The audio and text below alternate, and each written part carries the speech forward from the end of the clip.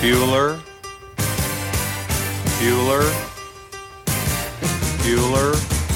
Oh, how'd you do? I passed, but I failed. Yeah! But then I'm happy and sad. Bright as you could have a brother who's so... Don't call me stupid. Who wanted the chicken cross the road? Take it from the left to the right. Right! You'll be teaching remedial English. Remedial English? Look, I ain't no English teacher. See? Double negative. What if she wants you to kiss her? Well, then I guess I'm just gonna have to kiss her. Amanda Jones is no minor leaguer who'll be swept off her feet at the touch of your amateur lips. Thanks. This babe has plenty of battle scars. Apparently it's rusted junk and we're looking at it. Hello, welcome to Season 2, Episode 5 of Rusted Joke, where we look at the 1987 film Planes, Trains and Automobiles, starring Steve Martin, John Candy and a host of others.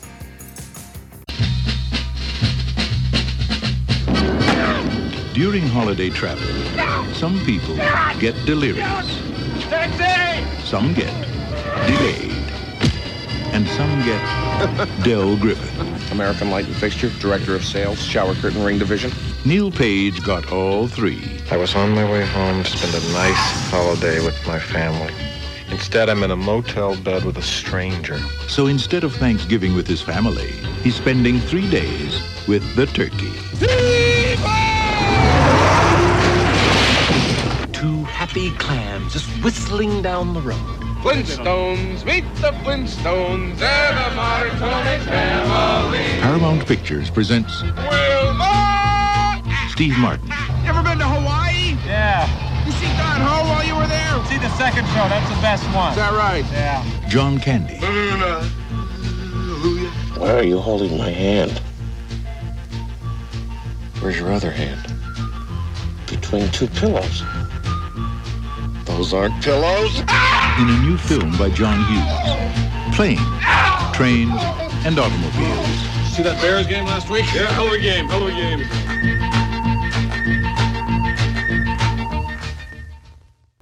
Planes, Trains and Automobiles. There's a lot in that trailer that isn't actually in the film. Yeah, I spotted that. You got a bit of John Candy doing an Elvis impression. With a hairbrush. Talking to each other in the car where they can't hear each other. Yeah. Yeah. But yeah, there is a lot in there, including one scene that just gives it away. Where's your other hand? Between two pillows. I mean, that's a great gag.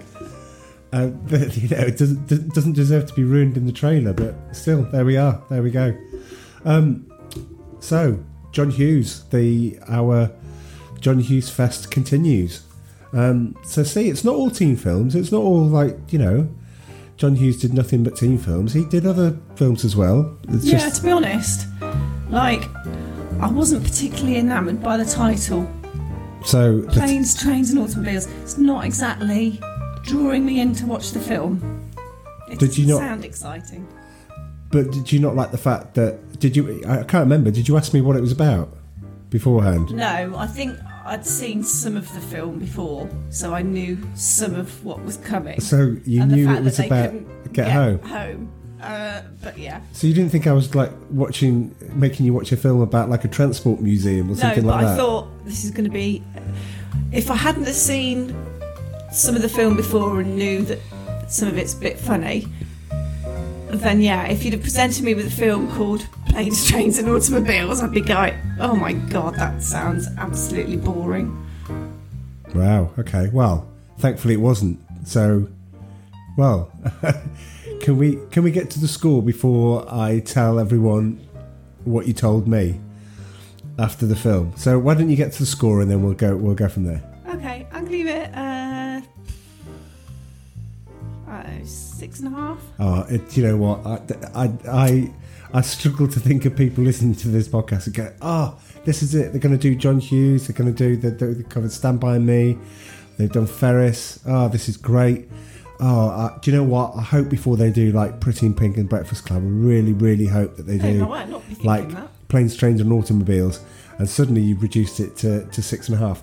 If only that was the only surprising thing about this. But it's not. What did you say after the film? What do you mean?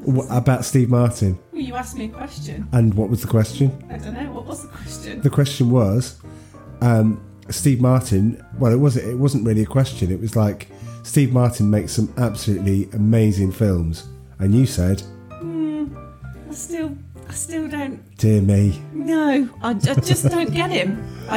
He's funny, but he's like trying too hard sometimes. I mean, yeah, don't get me wrong. In the don't backtrack. We've already lost the Steve Martin view.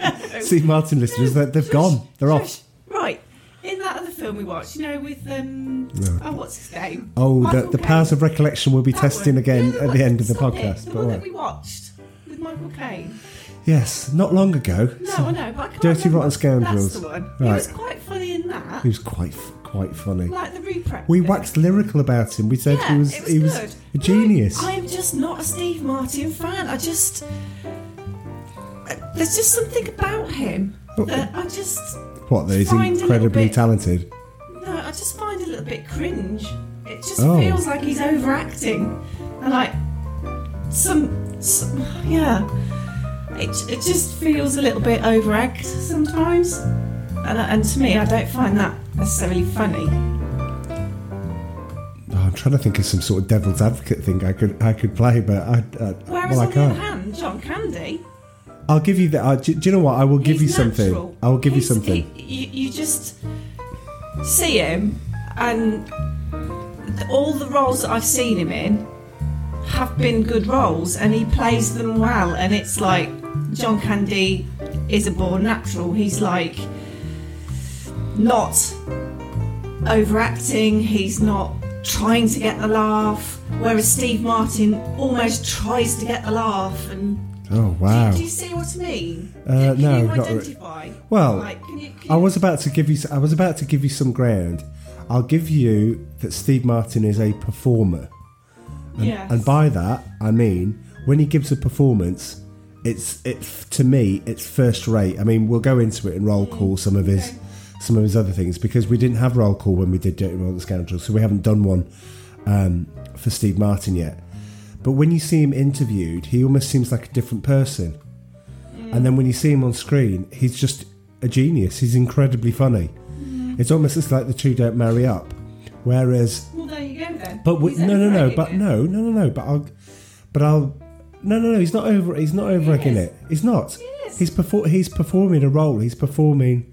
I mean, it's only based on my limited experience that I saw some interviews he did for Planes, Trains and Automobiles, and he does. He just seems like a different person.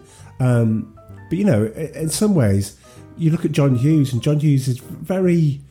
When you look at the interviews, I mean, he's very, very sorely missed still. I mean, one of the things doing the research is I watched a retrospective on John Hughes, and he was a very private man.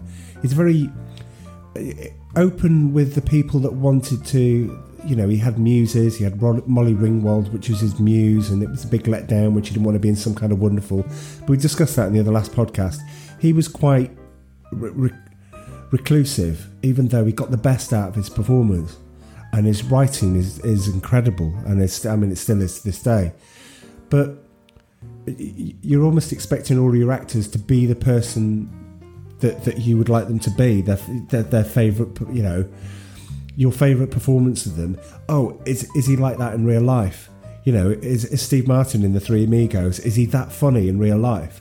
He probably is. I mean, I'm saying but I'm reading a book about John Candy at the moment, and I'm reading a biography of John Candy that was written after his death, and it's unbelievable. The guy was just one of the most genuine, good-natured people in Hollywood, as far as I can tell. I mean, I don't know if the biography's been kind to him, but everything fits. I mean, everything seems as if just the type of person he was. I mean, I'll give you an example. So his last film was called Wagons East.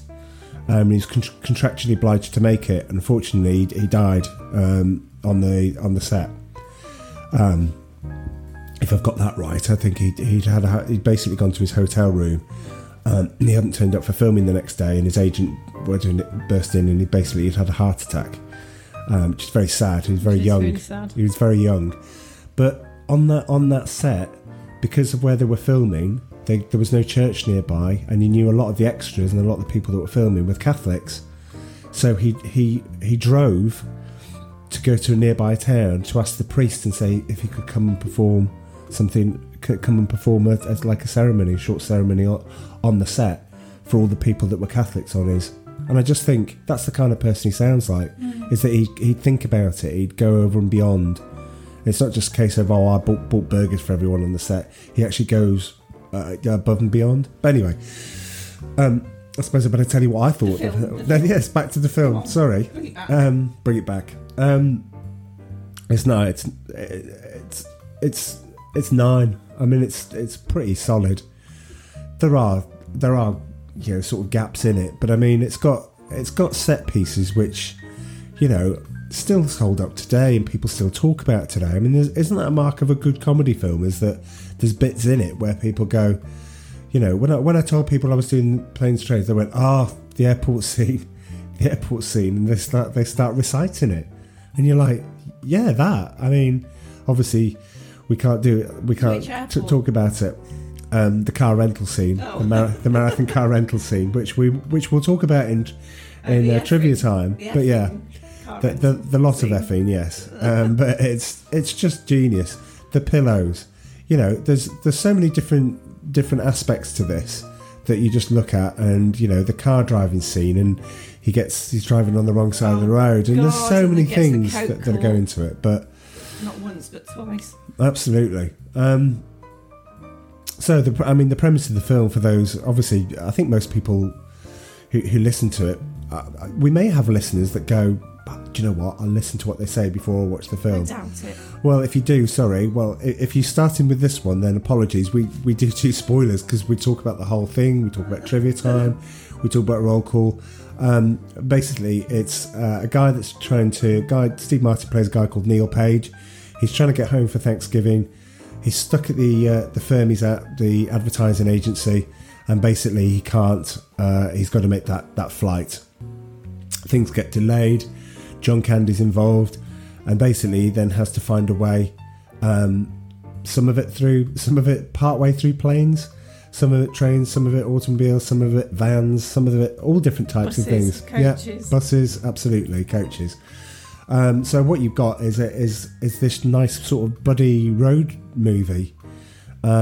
Reluctantly, yes. I mean, he tries to shake him off about 2 or 3 times. Tries to, yeah, but you then have a bit of the old John Hughes magic at the end, and you can.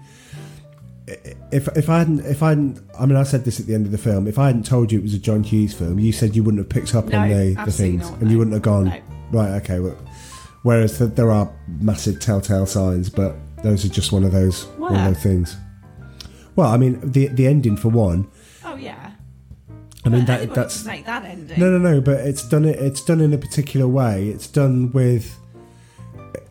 You look at how Cameron is treated in Ferris Bueller's Day Off. I know you haven't watched Breakfast Club yet. I know you haven't watched Pretty in Pink yet.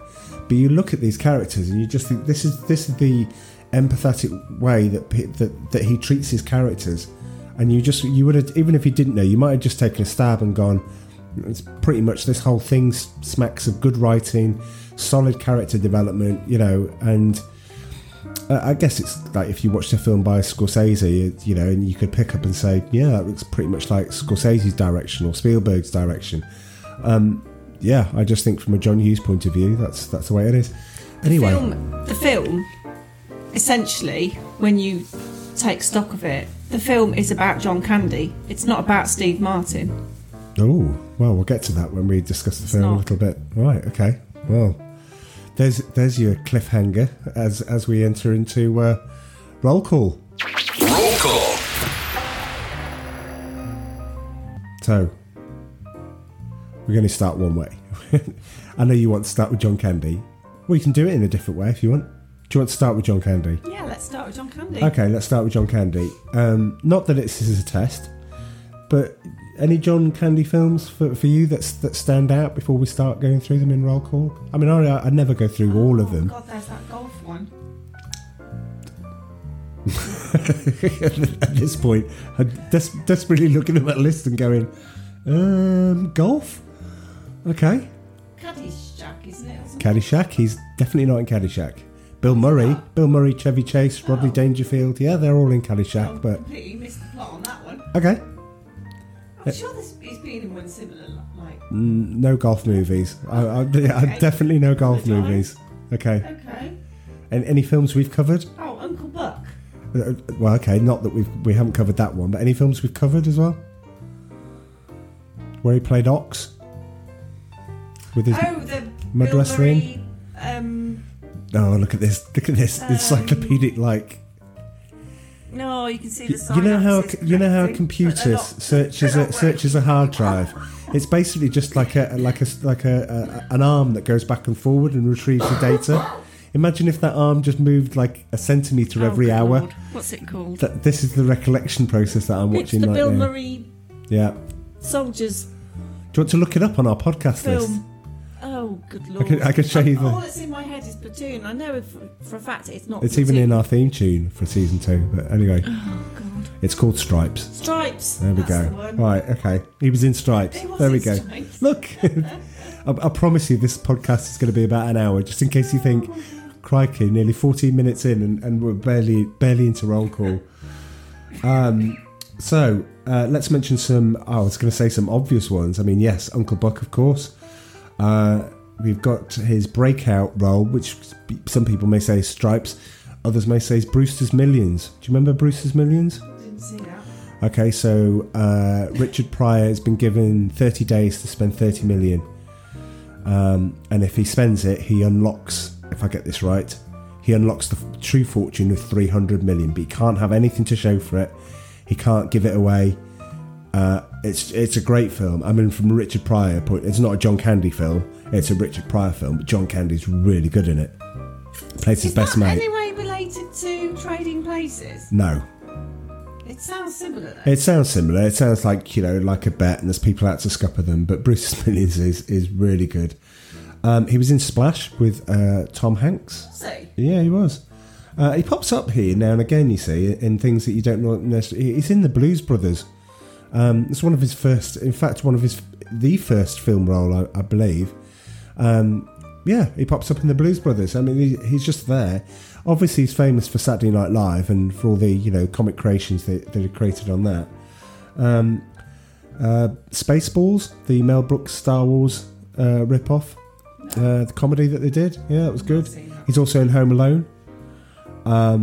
He plays Gus Polinski, the Polka King of the Midwest. And you see a more heavyweight, forgive the pun, role that he performed in JFK. So he was in Oliver Stone's JFK. Was he? He was, yeah. He played this is a good test of mine. It shows my lack of preparation, but test of my knowledge. He played a Southern DA, which is basically trying to warn Jim Garrison, played by Kevin Costner, away from taking any part, trying to find out who killed JFK. He's in National Lampoon's Vacation. He plays so he's in another John Hughes film, where he plays the security guard. But this is way before this film. But two films that I like to point out, John Candy. He's not, no. He's not. Two films that I was speaking with Nerd Alert, the other podcast that we sometimes do things with on their show. Do things with, we go on there, collaborate. Guests. That's right. Yes. They're going to come on. They're going to come on for our season finale here.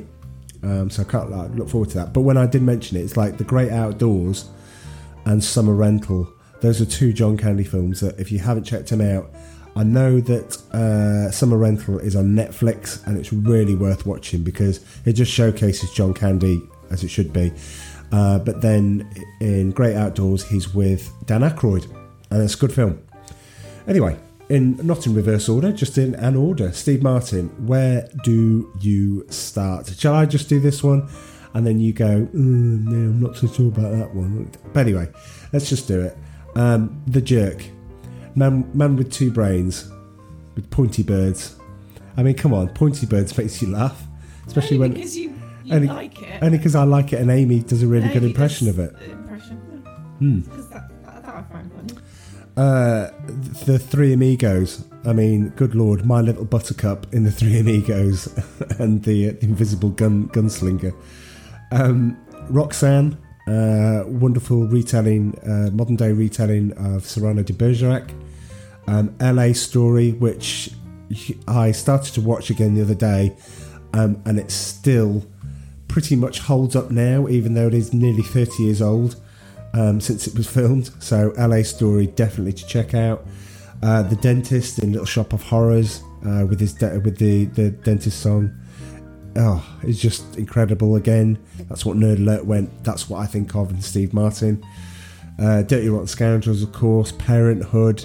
House Sitter with Goldie Hawn. He's incredible in that. Leap of Faith, where he plays a preacher that's just out to scam people. It's really good. But of course, Father the Bride, where he appears with Martin Short. They're best friends. They were best friends anyway when they appeared in those films. But now they do shows together. I think they call it the second funniest show in town whenever they tour or something like that. And I've seen the thing on Netflix, and it's the two of them are just genius. Martin Short, good lord, we've got to do something with Martin Short in at some point. So once you get the two leads out the way, you start to go into the other ones. We've got Kevin Bacon. He plays a cameo in it.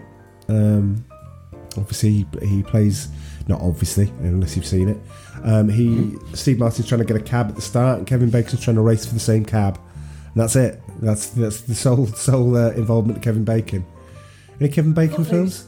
Oh, okay. Wait a minute. There you go. Yeah. Any more? It wasn't in The Lost Boys, was he? It wasn't. I know you have a go. You have a punt at the Lost Boys every time, don't you? You know, just in case. Do you know what? I think if you go back and listen to it, you go back and go, Lost Boys. Is he the guy that does all our adverts for EE? EE. That's right. Yes. The mobile. The Footloose guy. Yeah. According to you. Right. Where do we start? Friday the 13th. For all those people, he was the first death in Friday the 13th. All I'll say is bunk bed, drill, and just leave it at that. But it's very inventive. I remember seeing that for the first time and going, I like that. Footloose, of course. She's having a baby, made just before Planes, Trains and Automobiles, another John Hughes film, which is why John Hughes wanted him to cameo in this.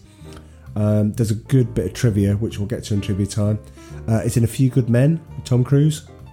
He plays the other attorney, he plays the prosecutor. Oh, with Demi Moore in it. It is, yeah. Oh, the one with Kiefer Sutherland. Who was in the Lost Boys. Yes, there you go. Yeah. See, if you throw enough darts, one will hit. That's good. Apollo 13. He was in there with Bill Paxton, Tom Hanks. Oh, right, okay. It was in Mystic River. Was he? He was. He was in Hollow Man. He was in Tremors. Love Tremors. What a film. Really good memories of going to the cinema and seeing that one for the first time. X-Men First Class. He played the bad guy in that one when they went back to the origins of the X-Men. So he played the bad guy in that. We watched that probably about 6 months ago. Okay. It's instantly forgettable. But the one I'd like to check out from a Kevin Bacon point of view is a film called Whitewater Summer, where he takes a group of like 4 kids on like an adventure. He persuades I know it sounds weird, but now that I've got it in my head, he persuades the parents to go on this kind of like, I was about to say PGL, but nobody would know what that means. Some sort of holiday camp thing, but it's a trek across. Kevin Bacon 4 kids, and it is. Life skills. But it is such a good film. It really is. Do they all get killed? No. Oh.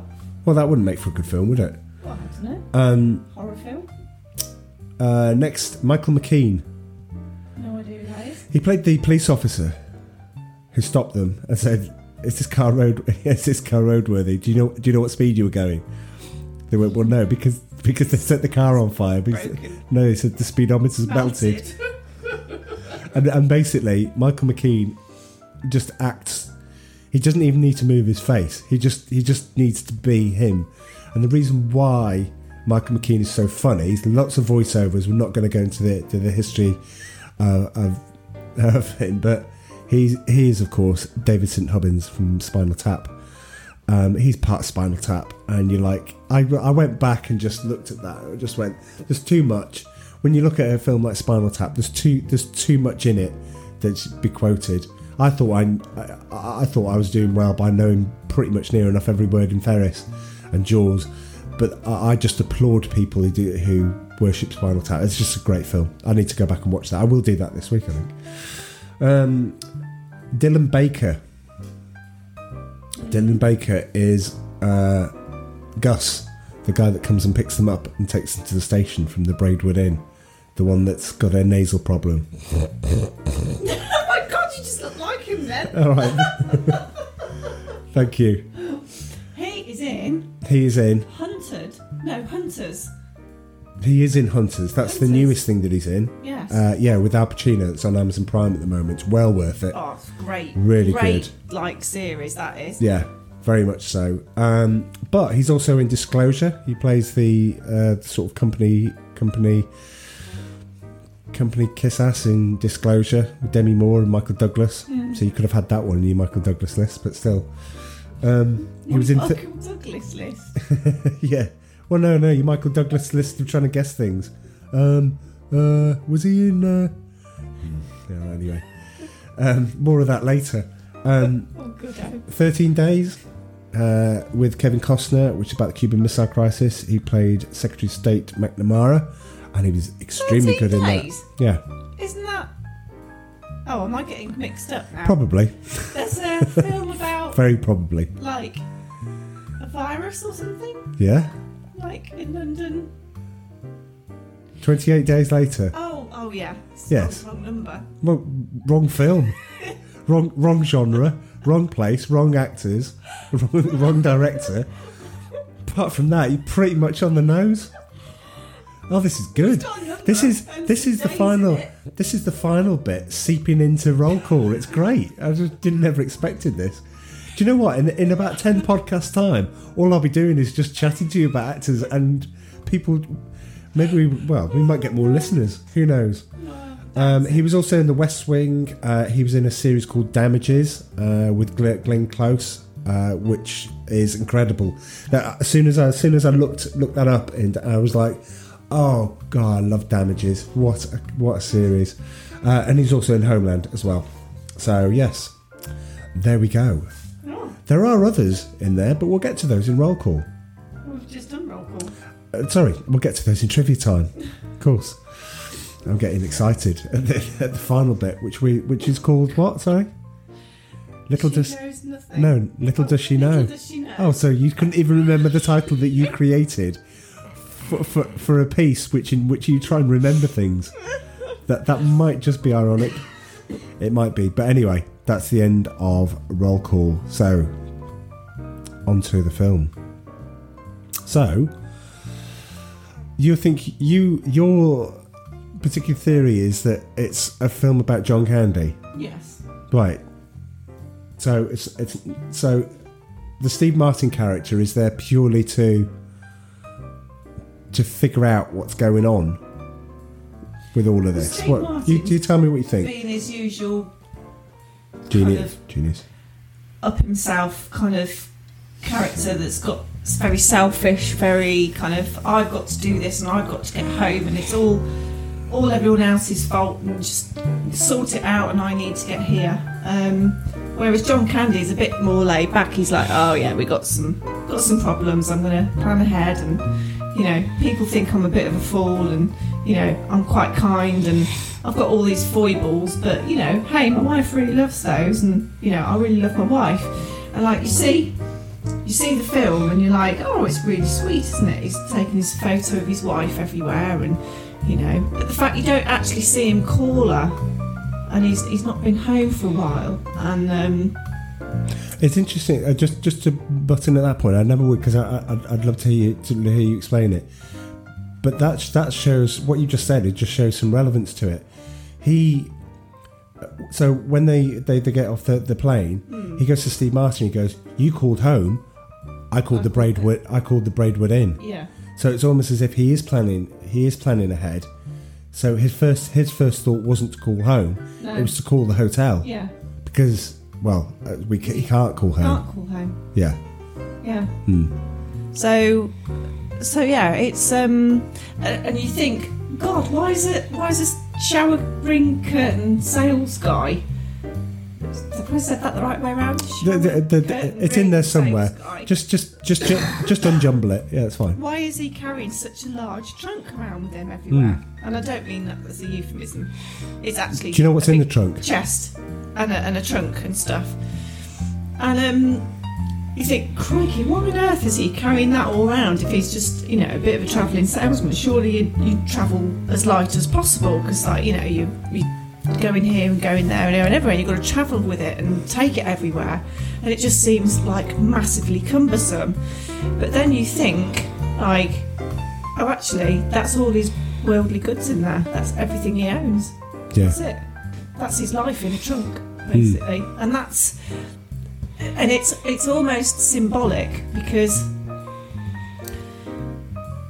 you see Steve Martin reluctantly, when they fail on the train journey, reluctantly help him carry his trunk over the big massive field 1.5 miles to get to the bus stop to carry on the journey. And everyone on the train's got to pile off and walk over these muddy fields, and there's John Candy trying to drag his thing over this really rubbly field. It's like massive, churned up ploughed field. And you see Steve Martin think, oh God, I thought I'd got rid of him, but now, I've got to go and help him with this trunk. But it's actually symbolic because it's almost like the weight of everything that John Candy's carrying, Steve Martin actually helps him. And yeah, I didn't see it like that. That's a good point. It's because that's his worldly goods there. That's his. That's all he has. But obviously Steve Martin doesn't realise that at the time. No. And you don't, as a viewer, realise that at the time. But looking back, you can see these quite symbolic happenings in the film that actually potentially could have a double meaning. Yes. Okay. And when at the end you find out that they have a single meaning, because pretty much this is it's a double meaning in the sense that you could interpret it in different ways, and when you get to the end you find out, well, it's got to be interpreted one way. Yeah. That's so quite... I twigged during the film about the end. You could have thought he was divorced rather than his wife's died. No. Right. No, but yeah, it was actually quite sad. But you just think,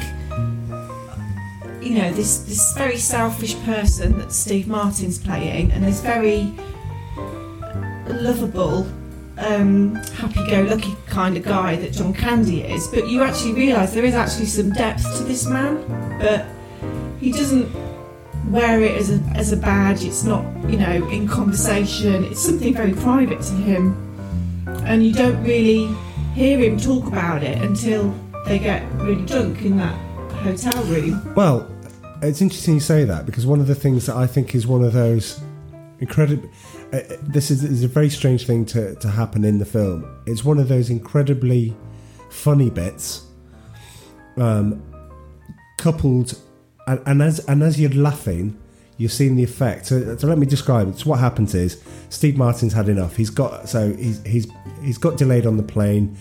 He's rang his wife. He said, I'm going to be delayed. We've got to stay overnight in Wichita. I'm staying, with this guy. I've only just met type thing. But my only choice is that or sleeping on the airport floor. They get a cab to this place. Steve Martin's just had enough. There's a series of things that lead up to it. He has a shower. He can't find any towels. The bathrooms. We can find the towels. You can. There's one tiny hand towel that's left. The rest of the towels are on the floor and the flannel. And basically, he's just had enough. And John Candy had put the vibrating bed that they have in the hotel. Actually, a real thing. Yes, absolutely. Yeah, they're a definite thing. I don't think we've ever had those in the UK. No, I don't think. I don't remember seeing one, but yeah, they're definitely a thing. I've seen them in other films, so it's definitely not an invented thing. So he spills the beer on there, and Steve Martin gets in. It's just like, look, I just want to go to sleep. He's in the wet patch. And then there seems to be a lot of sinus clearing in this film, because then John Candy starts to get in. I'm not going to do it again, but starts clearing sinuses and go, sorry, excuse me, like this, and then he'll do it again. And Steve Martin snaps. At this point, he leaps out of bed. It's like, the bed's wet. I haven't been able to get a shower. The water's cut off. When it comes back on, it's boiling hot, and everything's wrong, and I can't get home, and I'm in a mood, and this guy's annoying me, and all everything else, and it all snaps. And he comes out with this really funny monologue, where he's on about, most stories have some funny anecdotes in. Your stories are a miracle. They have nothing like that. He said, can I just give you an example? When you tell a story, have a point. It makes it so much easier for the listener, right? And it's just, but as he's doing this, you're laughing at the fact that Steve Martin has snapped. No, and I know you didn't, and I could feel that you weren't laughing, because you're seeing the effect on John Candy, who's suddenly going, taking it all in, and he's just, Steve Martin is going on. So you may be laughing in the moment. For the first time you see, you're probably concentrating more on Steve Martin, but I guess if you've seen it a few times, you're actually looking at the effect that it's having on John Candy, because especially if you know the end. I know, because he hasn't seen the ending, but yeah. So yeah, that's where John Candy goes, I like me, I like me, my wife likes me, my customers like me, What you see is what you get, exactly, basically. which is what you're saying, just like the genuine thing. And it's as I say, from the biography that I'm reading, it sounds pretty much that is like John Candy. It's just John Candy's playing John Candy, and it just so happens that he's incredibly funny, and that's why he's successful. But yeah, it's a bittersweet moment, because suddenly you realise that it's not the last time he's going to snap. No. But it's just that particular moment. There isn't another moment like that in the film. It's almost like once they've done that, and he realises the effect that his words could have on him, there's a sort of reluctant, backing off of Steve Martin.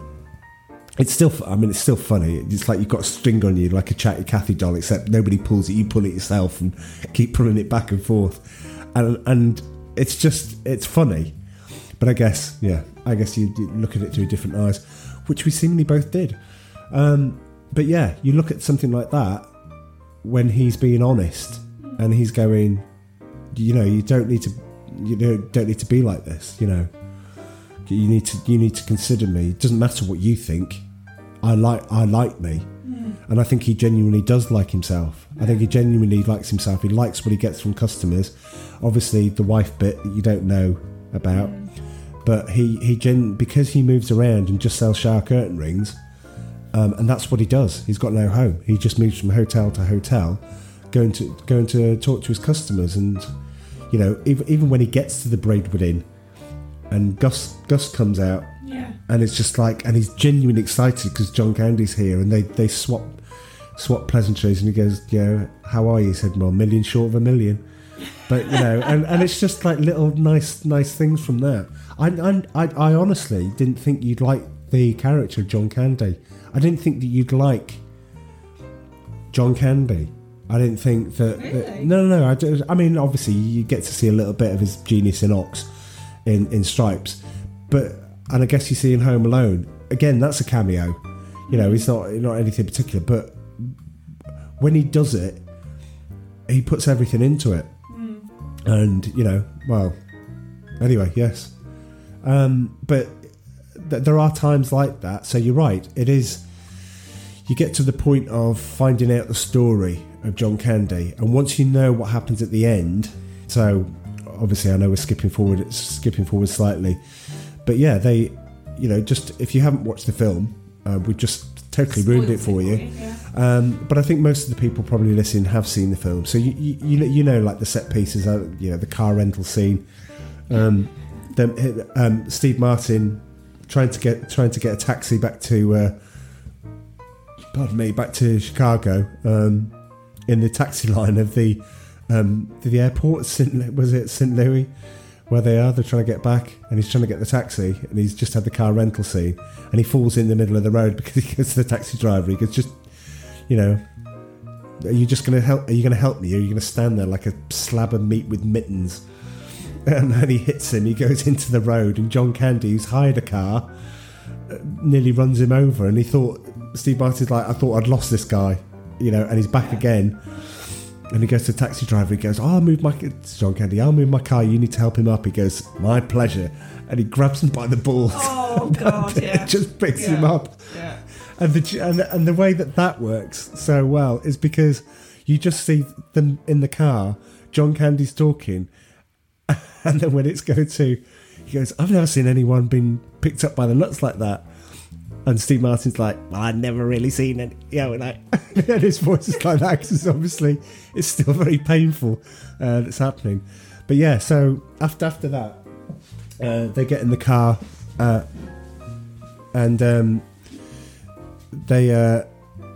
do we have to stop? Oh, just had a bolt come out of the chair. Not literally like a lightning bolt or anything, but okay. Don't move on your chair. All right, okay, that's fine. Okay. Don't wriggle. Well, if I do disappear, it's because I've fallen off. Or if you hear a snap, it's the chair that's broken. Great. I think it feels like speed. Like I can't go like over 50. I can't move. I'm sure there's better analogies than that. But yeah, once they've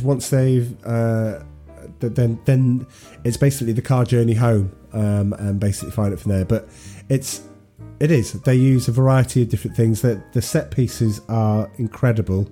The payoff at the end, when they finally get there, that is a really poignant moment, and it gets me every time. I have to say, every time I watch the film. Really? Yeah, because I didn't notice that. Because Steve Martin. No. Because I know the ending. Yeah, obviously. I've watched it many times. Okay. But you know, Steve. Basically, they say, you know, they get eventually they get to where they need to because they've taken the last part of it, sat in a nice truck that's taken them all the way to Chicago, and they get off at the subway, sort of like the overtrain, and Steve Martin gets in, and basically they formed a bit of a bond. I didn't see them swap numbers or anything like that, but basically he just went, "Oh right, yeah, well, I'm going home now," and he mentions his wife then, doesn't he? He mentions my wife will be happy to see me or something like that. I seem to remember. There's some, I should know because the amount of times I watched it. But Steve Martin gets onto the subway, and as he's going, he's looking forward, and he's got visions of his daughter and seeing his wife. As they go around, he suddenly thinks back to what John Candy was saying. And so he stays on the. I think he stays on the subway, or he gets off and gets on another one and goes back to the station and finds John Candy sitting in the waiting room, the subway. And then it all comes out that, you know, his wife died 3 years ago, and he's basically been homeless from then on. And 8 years. 8 years was it? I thought it was 3 years. All right, okay. Well, 8 years. It's even worse. So what does he do? He invites him to come for Thanksgiving at the end. It's a great bit. But yeah, it's a good bit. But John Candy plays that. I didn't want to burden you with this kind of thing. You know, I didn't want to talk to you about it. And as I say, the bit where they got drunk on the miniatures and things like that, that was very good. What was it? Tequila and rum. He does a Jamaican accent, which would be very good actually because. What were they eating? Was it some kind of tortillas or something, wasn't it? Oh, chips and anyway. We will get to more of this now in trivia time. Okay. So why don't we go there right now? Trivia time. Okay, so trivia time. Where do we start? There was a lot, and it's all good. I mean, it really is all good. And I've had to whittle it down. I know. And it was like I whittled it down a little bit. Sides of A4. Yes. Anyway, it's not going to be that bad. Don't worry. We'll get through it fairly quickly. Planes, Trains and Automobiles is Steve Martin's favourite film that he did. Okay. And that's saying something because, you know, it's up against Man with Two Brains, The Jerk, his standout performance in The Jerk, which is the thing that launched him into the public consciousness, as well as Saturday Night Live, but it's a favourite film that he'd done.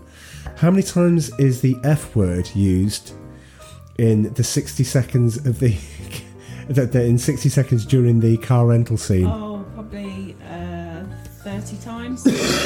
No, it's actually 18. Oh, yeah. It seemed more. Well, it seemed more. It does. It's very good. John Hughes says that there's a 3-hour version of the film, or he had said, sorry, that's locked away in a vault. That's a mess of footage that would take months, maybe even years, to transform into a workable film. According to Hughes, most of it is probably deteriorated by now.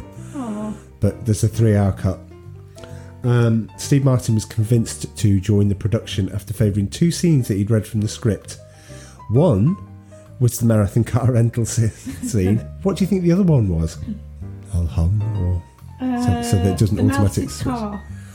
Melted car. It's close. It was the seat adjustment scene in the car, which is great when John Candy breaks the seat. Happens, yeah. No, when he breaks the seat, yeah. It's so. John Hughes, in an interview on the Those Aren't Pillows DVD edition, said he was inspired to write the film after an actual flight from New York to Chicago he was on was diverted to Wichita. Oh no. Yeah, that's taken him 5 days to get home. 5 days? 5 days to get home. I'm like thinking, well, no wonder you wrote it so... Goodness me. The house, so the house that they go to at the end, or the house that you see, you know, the wife... The one that Steve Martin lives in? Yes. That one. Yeah, with his family. It was a set built from scratch. Really? Consisting of 7 rooms and taking 5 months to complete. Oh my God. It ended up costing $100,000, which angered Paramount executives and caused turmoil on the set. That's another thing that I forgot to mention about the film. Do you not think that his wife's reaction is that he's having an affair? Do you not think that's what she thinks all the way through? Sorry to interrupt trivia time, but I just remembered it. I realised that I wrote 3 things on my thing. Is the wife. When he comes home, she kisses him for an awful long time. But she's crying. Yeah, but she starts to... Well, when he calls her, he goes, "What's going on, Neil?" As in, like, she thinks that he is not home because he didn't love her anymore and he's with somebody else. Oh, I didn't pick that up. Yeah, I did. And it's the first time that I'd watched that I went, I think she thinks he's having an affair. Oh, okay. Interesting. John Candy and Steve Martin eat dinner on the plane in a scene that's not in the version that we see. I actually watched it yesterday on YouTube. Oh, did you? Yeah, and it should have definitely been in. No. The scene ends with a long-haired passenger in front of Steve Martin letting his or her hair cascade down onto his brownie. Oh. Basically, he's got this like meal, and the guy that's sat on the other side of him, John Candy, is just like sharing it out because Steve Martin doesn't want to eat it, and he's like passing the roll out. He said, "Do you want half the roll?" or something like that. And he drops one on the floor, and then he picks it up and he goes like that, and then he goes, "Do you want to share it?" And the guy goes, "Oh yeah, thanks." And he goes, "Do you want the brownie?" And no, Steve Martin goes, "No, I want the brownie." So he goes to eat it, and the hair from the back falls in the brownie. That's amazing. And John Candy's timing is perfect because he just went, "Are you going to eat that? Do you mind?" And he splits it with the other passenger again. I'm just like, why wouldn't you keep that in? It's amazing. At the beginning of the movie, Steve Martin obviously races against Kevin Bacon for the taxi. When he phones his wife to tell her he's been delayed yet again, in the background, and this will allude to our next film that we might be watching on the podcast, you can hear the fight from She's Having a Baby, which was released the year after. I know that doesn't make a lot of sense. You pointed it out. Yeah, and I remember saying, yeah. Also directed between Kevin Bacon and Elizabeth McGovern when she screams that she doesn't like his friend's girlfriend. So that might be the next film that we're doing. It was John Candy's favourite film. He had pointed that out as well. So the two of them is just thinking, what a wonderful time they must have had. Oh, absolutely. I mean, you look at that. How long did he take to write the screenplay, John Hughes? Master of writing things in. Oh, probably something silly like 5 hours. It's 3 days. Oh. His average writing time for a screenplay in those days were about 3 to 5 days, with 20-something rewrites. Wow.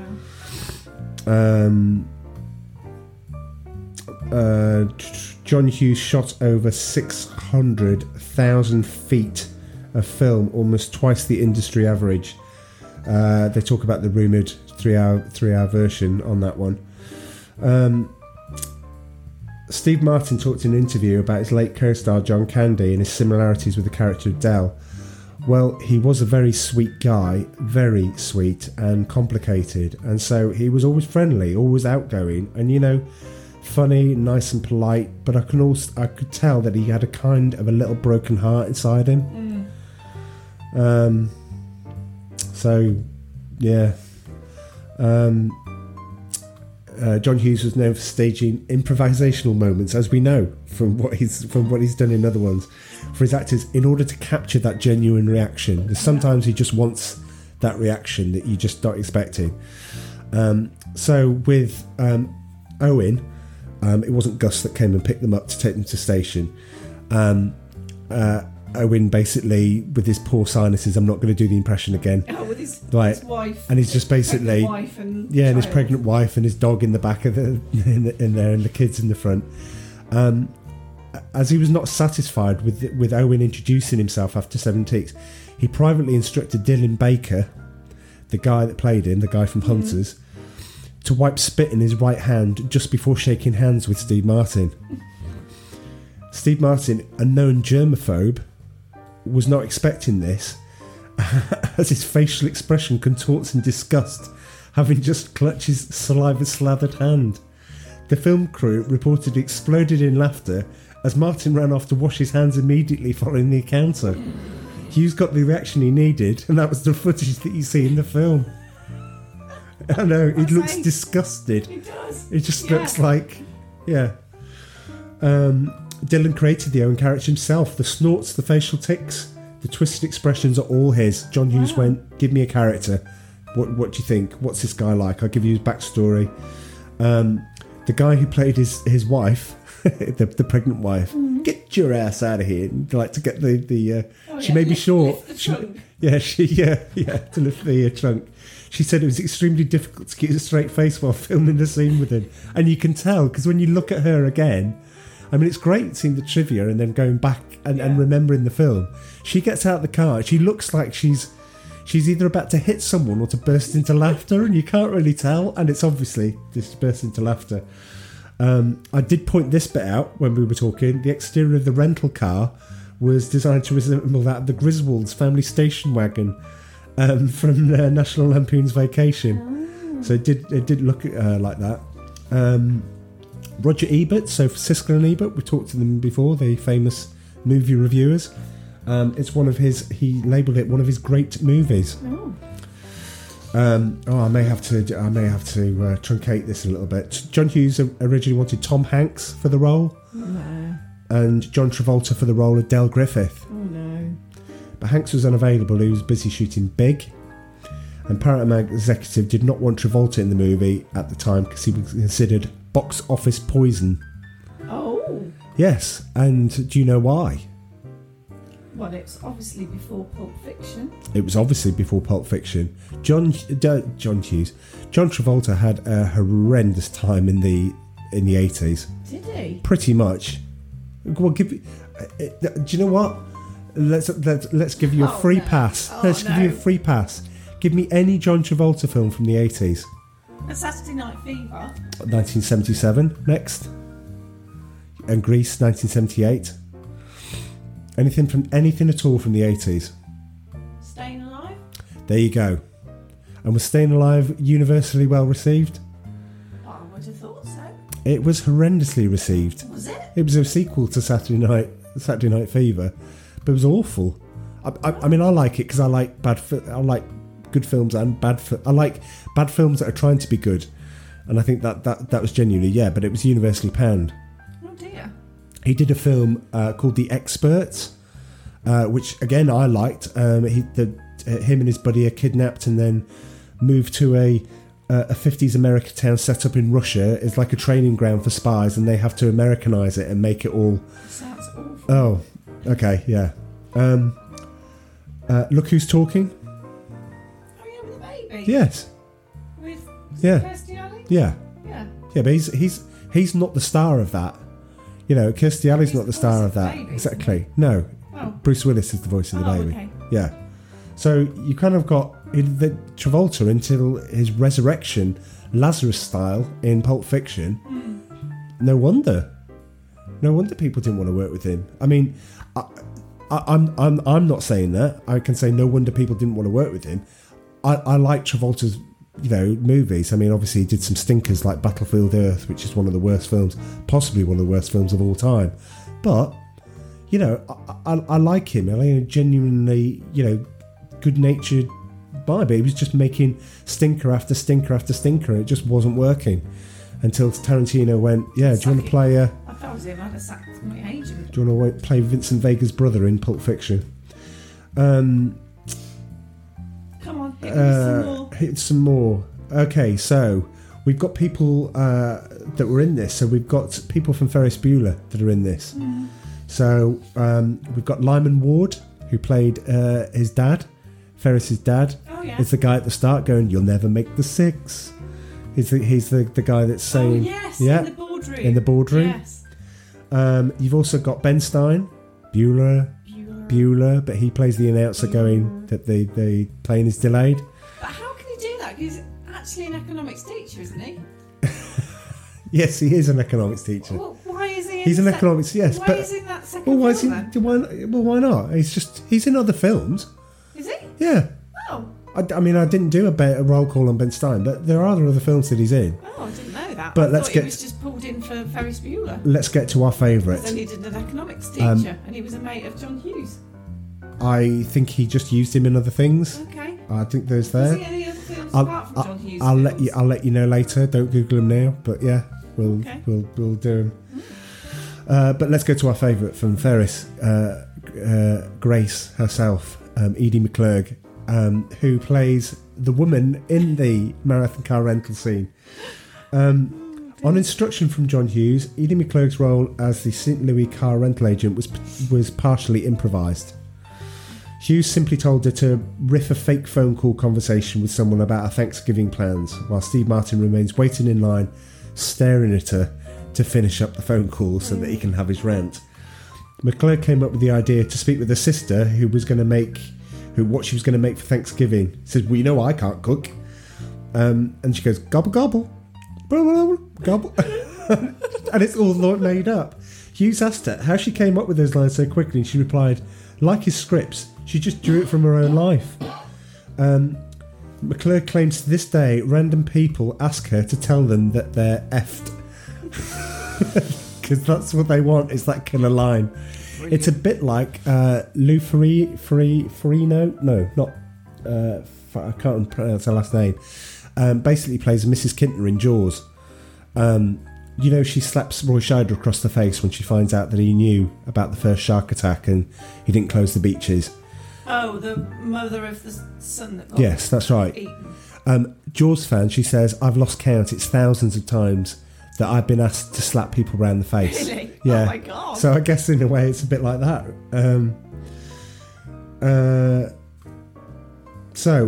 Michael McKean's role as the Wisconsin State Trooper, so the guy that stops them, was actually much longer as originally shot. In a 90s interview, McKean said his character was intended to provide additional exposition about the story, to help the story along, rather than just stop them and say, "Do you think this car's roadworthy?" Right?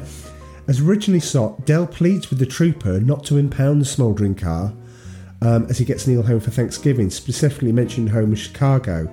The trooper then informs him, "You've overshot Chicago roughly 100 miles back," noting that they were driving north and they were now in Wisconsin. Upon hearing this news and realising he could have been home hours ago, as well as their latest mode of transportation, Steve Martin attacks Dell and winds up chasing him around the car, which the trooper has to comically break up. As plot points frequently changed during filming, John Hughes discarded most of the scene and reshot it just as a traffic stop, resulting in the car getting impounded, leaving out any information about where they were or the pair being lost. Michael McKean had to return to Buffalo to shoot the shorter version, which explains the continuity issue between the sunny and cloudy skies in the scene, which I'd never noticed before. There was a deleted scene where the two of them were going to go to a strip club to find a phone after the car caught fire. The sound effects of the opening titles are of planes, trains and automobiles, specifically in that order as they go across the screen. John Candy uses the same line in 2 movies. I know it's not pretty to look at, but it'll get you where you want to go. He says that about the car to the police officer, but he also says it in Cool Runnings. So, you know, the Jamaican bobsleigh team. Yeah. He's the coach. Oh, brilliant. I know it's not much to look at, but it'll get you where you want to go, he says when revealing the team's bobsled for the first time, which is great. When Neil tells the motel clerk, it says he's been wearing the same underwear since Tuesday. Dell's reply is, I can vouch for that, is a reference to The Out-of-Towners, an earlier film comedy about the difficulties of travelling. Steve Martin would then go on to play the male lead in the remake of The Out-of-Towners 10 years later. Getting towards the end now, according to the biographical book John Hughes, A Life in Film, one actor who played the truck driver was only supposed to have one line and work for 1 day. Because of the weather-related delays during production, Hughes chose to keep him on standby. The actor ended up working enough days while the crew waited for the snow to come that he earned enough money to make a down payment on a house. It's very possible this was Troy Evans, who was uncredited as the shy truck driver in the movie. Do you remember when he says we have to go in the back because he doesn't like people getting up in the cab with him? Yeah. And that's why they're in the freezer. Yes. The guy's supposed to have a line, and he doesn't because they waited around so much. He earned loads of money. He went on to appear credited on AER for the show's final 5 seasons. So he played a character called Frank Martin. I watched the art. I can't remember that character. This is a great one. While the rental car burns, a sign's visible behind Steve Martin and Candy that says Chicago 102 miles. This is a nod to the John Landis film Blues Brothers, which the climax of the line, it's 106 miles to Chicago. So they just transferred it across and took out the 4 miles that they would have travelled from where they would have said that line. So yeah, I think it's great. John Goodman was considered for the role of Del Griffith. That could have worked. Yeah. No transportation company wanted to appear inept or deficient in any way. So crews had to rent 20 miles of train track and refurbish old railroad cars. Oh my God. Yep. Construct a set that looked like an airline terminal. Design a rent-a-car company called Marathon, complete with logos and uniforms. Well, you're going to have to go to Greece to go to a rental company called Lumi Marathon. There's one in every town, isn't there? But you ready for this? Yeah. They had to rent 250 cars for the rent-a-car for the scene in the car park lot. Oh my God. They had to rent them. Why didn't the crew and the production team just park their cars? Yeah, absolutely.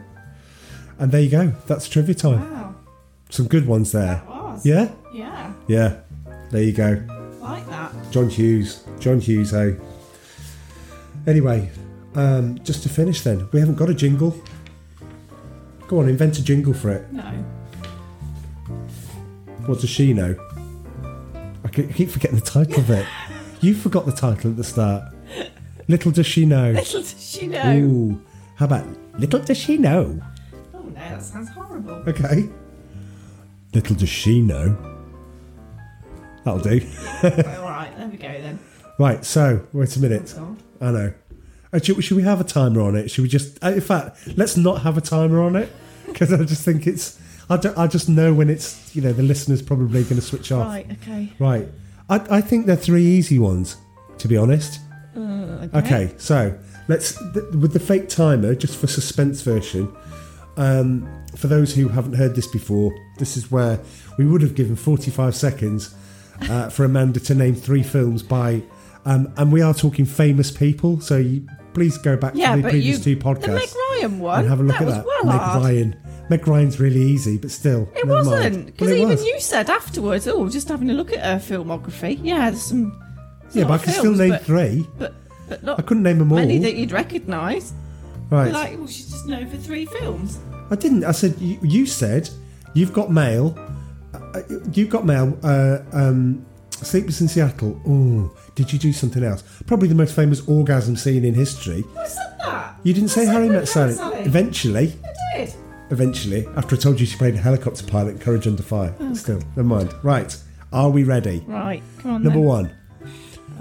Fictitious 45 seconds for Robert De Niro. I always get De Niro and Pacino mixed up. Oh, good. We'll be here a while. Settle in, everyone. Robert De Niro. If you listen to this in a he's kitchen, the good-looking one, isn't make he? a cup of tea, because it'll be a while. De Niro. What? Right, Raging Bull. Yes. Oh, this is a good start. Taxi Driver. Yes. Seeing Goodfellas. Good Lord. Goodfellas. Good Lord. Casino. Yes. Oh. You had some brownie points. Oh, what else seeing? Circle of Trust. What was that film we watched on Netflix? The Irishman. The Irishman. There you go. Yeah. Yeah, that one. I like that film. What about Jinx the Cat? Oh, Meet the Fockers. Yeah. Yes. Yes. Meet the Parents and then Meet the Fockers, then Little Fockers, yeah. Yeah. Yeah. Okay, well, De Niro, see? Storming start. Well, that wasn't that hard. No, but I think Michael Douglas is easier than De Niro. He's not. Well, he is. No. If you start talking about Rocking Bullwinkle, I mean, yes, De Niro has made some stinkers. Next one, are you ready? 3 films by, and you can't have sequels, by the way, because I know exactly where you're going with this. And you can't have sequels for the last one. In fact, you can't have sequels for any of them. Oh, that's mean. For any of them. No. Not even if they've got different titles. No, because then it'd be Home Alone and Home Alone 2. And that's not the actor, by the way. I'm just giving you an example. All right. Could you give me 3 films by Macaulay Culkin that aren't Home Alone? Probably not. No. Richie Rich, The Good Son, and My Girl. Oh, God. Right. Anyway, I'd only just thought of that, just in case you thought I prepared. So 3 films by Meryl Streep. Oh, good Lord. Mamma Mia. Yes. No sequels. Oh, you. Even though she's, sorry, spoiler alert, she's dead in the next one anyway. But she does appear. Meryl Streep. She won loads of Oscars as well. She didn't did. She? Well, you wouldn't have thought so, because they're not memorable in Manned World. That completely passes you by. Well, I like that. Film she starred with Cher about nuclear power, whistleblowing at a nuclear power station. She won an Oscar for Silkwood. No. No. How about she's in Oh, hang on. with Robert Redford? Death Becomes Her. Yes, with Goldie. yes. See, look, once you're on a roll, you're there. She's not in Witches of Eastwick. She isn't. No. No. But she did star in with Robert Redford somewhere. Oh God! I know. I'm sorry to bring up that memory, but yeah. My God! Out of Africa. Yeah. So sorry. Oh, God. I know. You could have had Devil Wears Prada. She plays the Anna Wintour character in that. Oh yeah. She's in The Post with Tom Hanks. Oh, she's been in one fairly recently-ish. Well, anyway, there you go. I can't remember. Anyway. I think the last one's probably easier than Meryl Streep. Manned World. Here we go. Okay, 3 films by no sequels. Eddie Murphy. Who? Eddie Murphy. Oh, Coming to America. Yep. Beverly Hills Cop. Yep. Watch the cogs go round now. The Golden Child. Oh, that's an amazing answer. Oh, keep going. Eddie Murphy. I think that's probably exhausted. Okay. Because I can't have the other. Trading Places. Oh, was he in that one? Yeah, 48 Hours. Oh, I don't know that one. Yeah. Yeah, I think that'll do then. Oh, that'll do, Freddie Moore. Okay. That's not bad, see? I'm not. God, that sounds so patronising. Yes. I think now it was, you see what I have to put up with. I think it was probably said as quite patronising in a way, really. Yeah. I don't think I could hide that. No. You did really well. Thank you. Yeah. Do you want to go for another one? Or do you want to just leave it at that? Well, let's astound our listeners by my lack of Oh, knowledge. crikey. I've just got to pick somebody. Okay, 3 films starring, no sequels, Matt Damon. Born Identity? Yes. No sequels. Matt Damon. That's hard. Oh, was he in... Not really. The Lost Boys. Was he in the Lost Boys? No, he wasn't in the Lost Boys. No, I'm not saying that. The Dead Poets Society. Was he in that one? No. Oh. There's a guy that looks very much like him in that then. There is. Ben Affleck God. won the Oscar for writing, I believe. They both wrote it. With Robin Williams. Good Will Hunting. Oh, was he in that one? Yeah. Oh, see, I got He those mixed played up. Will Hunting, yes. Right, there you go then. So I was on the right track. In a school. Right track, different state. In a school. Different county. Teaching. That kind of thing. What about he's left behind on a planet? Oh, Mars. That thing. He's gone off to Mars, hasn't Yes. he? Trip to Mars? Trip to Mars. Sounds wonderful, doesn't it? The Mars Man. The Mars Man. Okay, no. Any other chocolate confectionery you want to go through? The Bounty Boy. The Martian. Yes, there we go. Is it the Martian or is it just Martian? The Martian. It is the. It is The Martian, yeah. Okay. It's a good film, that. It was a good film, yeah. Yeah, it was. Yeah. Well, seriously, on that bombshell. In any of the Fast and Furious? Oh, could you do again? You're bringing this out again. Crazy. You said that. I think you said that about Michael Douglas. Yeah, but there's loads of. And I'm people. like, Is he in Ocean's 11 or anything? he is in Ocean's 11. Oh, there you go then. But then you couldn't have had Ocean's 12 or Ocean's 13. I've had Ocean's 12. Because you said no sequels. Yeah, but you didn't get Ocean's. Oh, listen to what I have to put up with. Right, and on that note, well, that's I it. think I did quite well there. I thought you did very well. I thought you did brilliantly. Patronising. Oh, I thought you did. Well, very no, well. but I mean, when we're talking about John Candy and we're talking about Steve Martin, two films that we've covered and talking about them in great depth, they obviously left that much of an impact on you that you went, Caddyshack? No, we haven't covered that one. I'm quite happy to cover Caddyshack. We maybe covered that later on. We had a request to do Caddyshack from Nerd Alert. Hi Joe. Hi Taylor. Hi Jack, if they're listening. Hi Dom, I gotta say as well, if he's still listening at the end of this, because I know that Planes, Trains and Automobiles was one that we watched when we were roommates, and we just love the film, of course. Do you know what? I've just frightened myself. You just what? Frightened myself. Frightened yourself? You know, Looked in the mirror. Me about the films, we were prepping, and I was kind of like trying to focus. Okay. I drew like this thing on the newspaper with my pen. And for a split second, when I just looked back at it, forgetting that I'd drawn it, I thought it was a spider. So you frightened yourself with your own sketch. Do you know what? You know, just in case you think that she's putting this on at night for a podcast, this is her. This is her. There's no. That's great.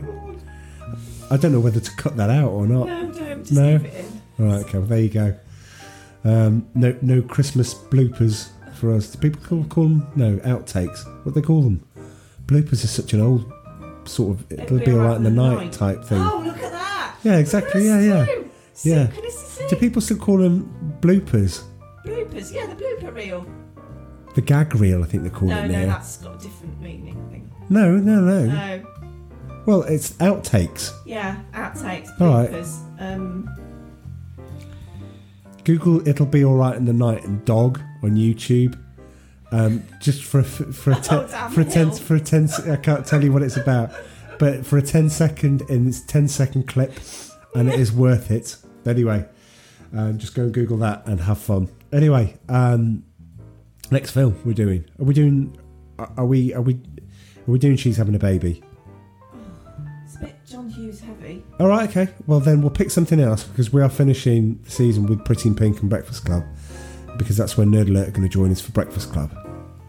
Okay. We are going to do Pretty in Pink, definitely. So we've got to come up with a film that we're doing next. We did talk about doing Howard the Duck, but we've decided against it, even though I sneakily rewatched it about a week ago, sort of in the background, while I was doing something else. And it's still good, but it's not as good as I remember. I've still got he's still a Marvel character, and he still fought Thanos in Endgame. So while he's not an Avenger, he's still part of the crowd. I don't know. How do you become an Avenger? There were loads of people in that final scene. Are the Guardians of the Galaxy Avengers? Because they're part of the same team. They fight on the same side, yeah. But they're not officially Avengers, though, are they? I don't know. I'm not Is Howard the Duck an Avenger? I think our friends at Nerd Alert might be able to answer that Then one. I shall ask them. In fact, Joe, I'll probably ask you this before you've even heard it, because I may ask you on my walk tomorrow. I might ring you up.